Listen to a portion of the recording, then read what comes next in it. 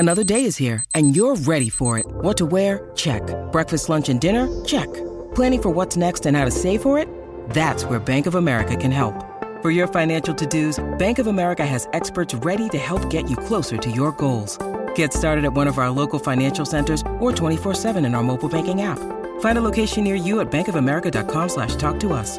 What would you like the power to do? Mobile banking requires downloading the app and is only available for select devices. Message and data rates may apply. Bank of America N.A., member FDIC.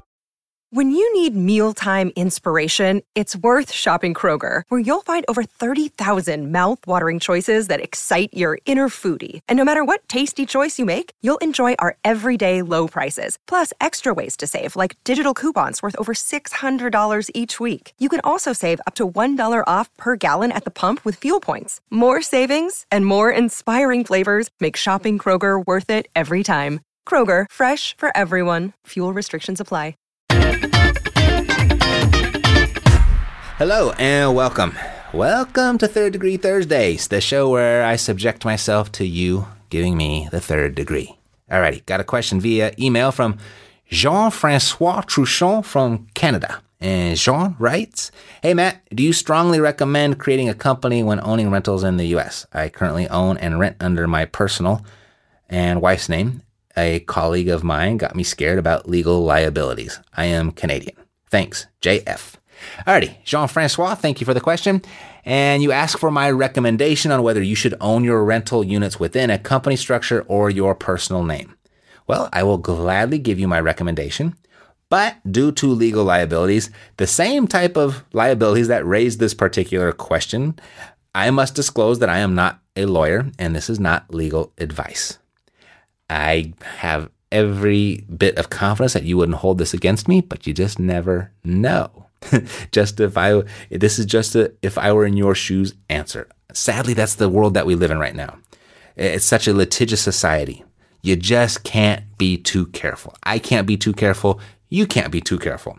And I would say for the most part, if you conduct your business correctly up front, you're straight with people, you follow through on your business obligations, you say what you're going to do and you do what you say. And, if you do that, all legal liabilities should be avoidable. There should be no reason for any sort of legal protection. But unfortunately, that's not enough. And for that purpose, it's good business to go above and beyond doing the right thing and doing good business with your clients and customers. That should be enough, but it's not. You've got to go above and beyond good behavior and protect yourself with formal legal protection. And that comes in the form of setting up an entity that separates you and your personal assets from your business and your business's assets. Now, I'm not 100% positive how this works in Canada. And I'm even less sure how this works living in Canada and while you're doing business in the United States. But if I were in your shoes, at the very least, I would set up an LLC to hold my rental units. That's at the very, very least. That's the bare minimum that I would do. And see, the reason I do that, what this does is, should a tenant have an issue with you?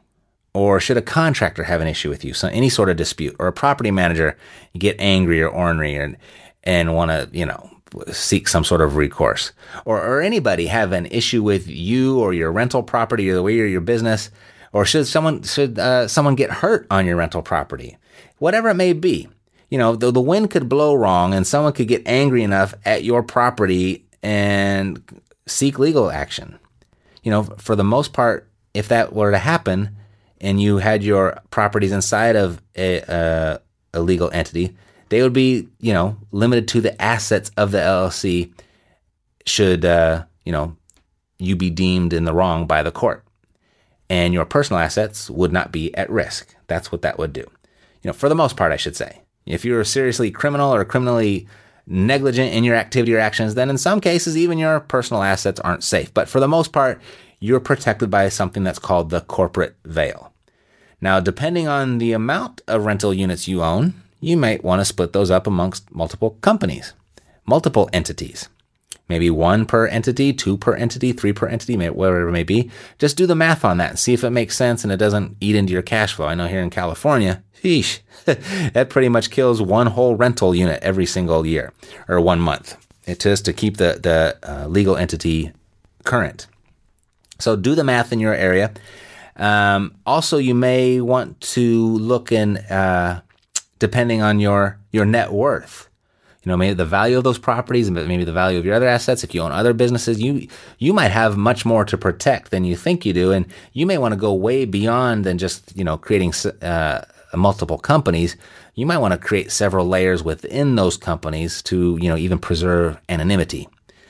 But, that would that would be determined on a case-by-case basis. Most people, that would be an overkill. And be careful of those little traveling sideshows that come to town trying to sell you all these legal structures. Most of that stuff is way overkill for most people. They use fear tactics to try and sell it to you, and they tell you all these horror stories and blah, blah, blah, blah. Most of that stuff you don't need. And if you get into that stuff, sometimes it can be a real pain in the butt to get out of it and untangle all that. But let's see. Yeah, that would be for you and your own legal counsel to decide. So, Jean-Francois, if I were you, at the very minimum, I'd heed your colleague's advice and at least separate your personal assets from your real estate assets via some sort of corporate structure. And to determine the right structure for you and the level of protection that you need, I would make an appointment with a real estate lawyer. That's their profession. That's what they do. I can just give you general, if I were in your shoes, type advice.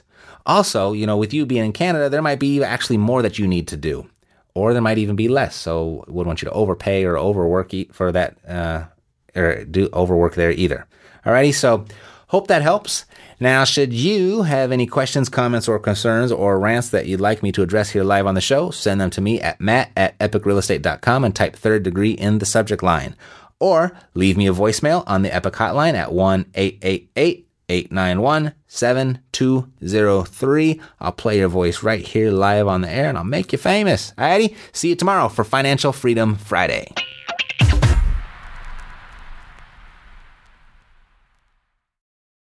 This podcast is a part of the C-Suite Radio Network. For more top business podcasts, visit c-suiteradio.com.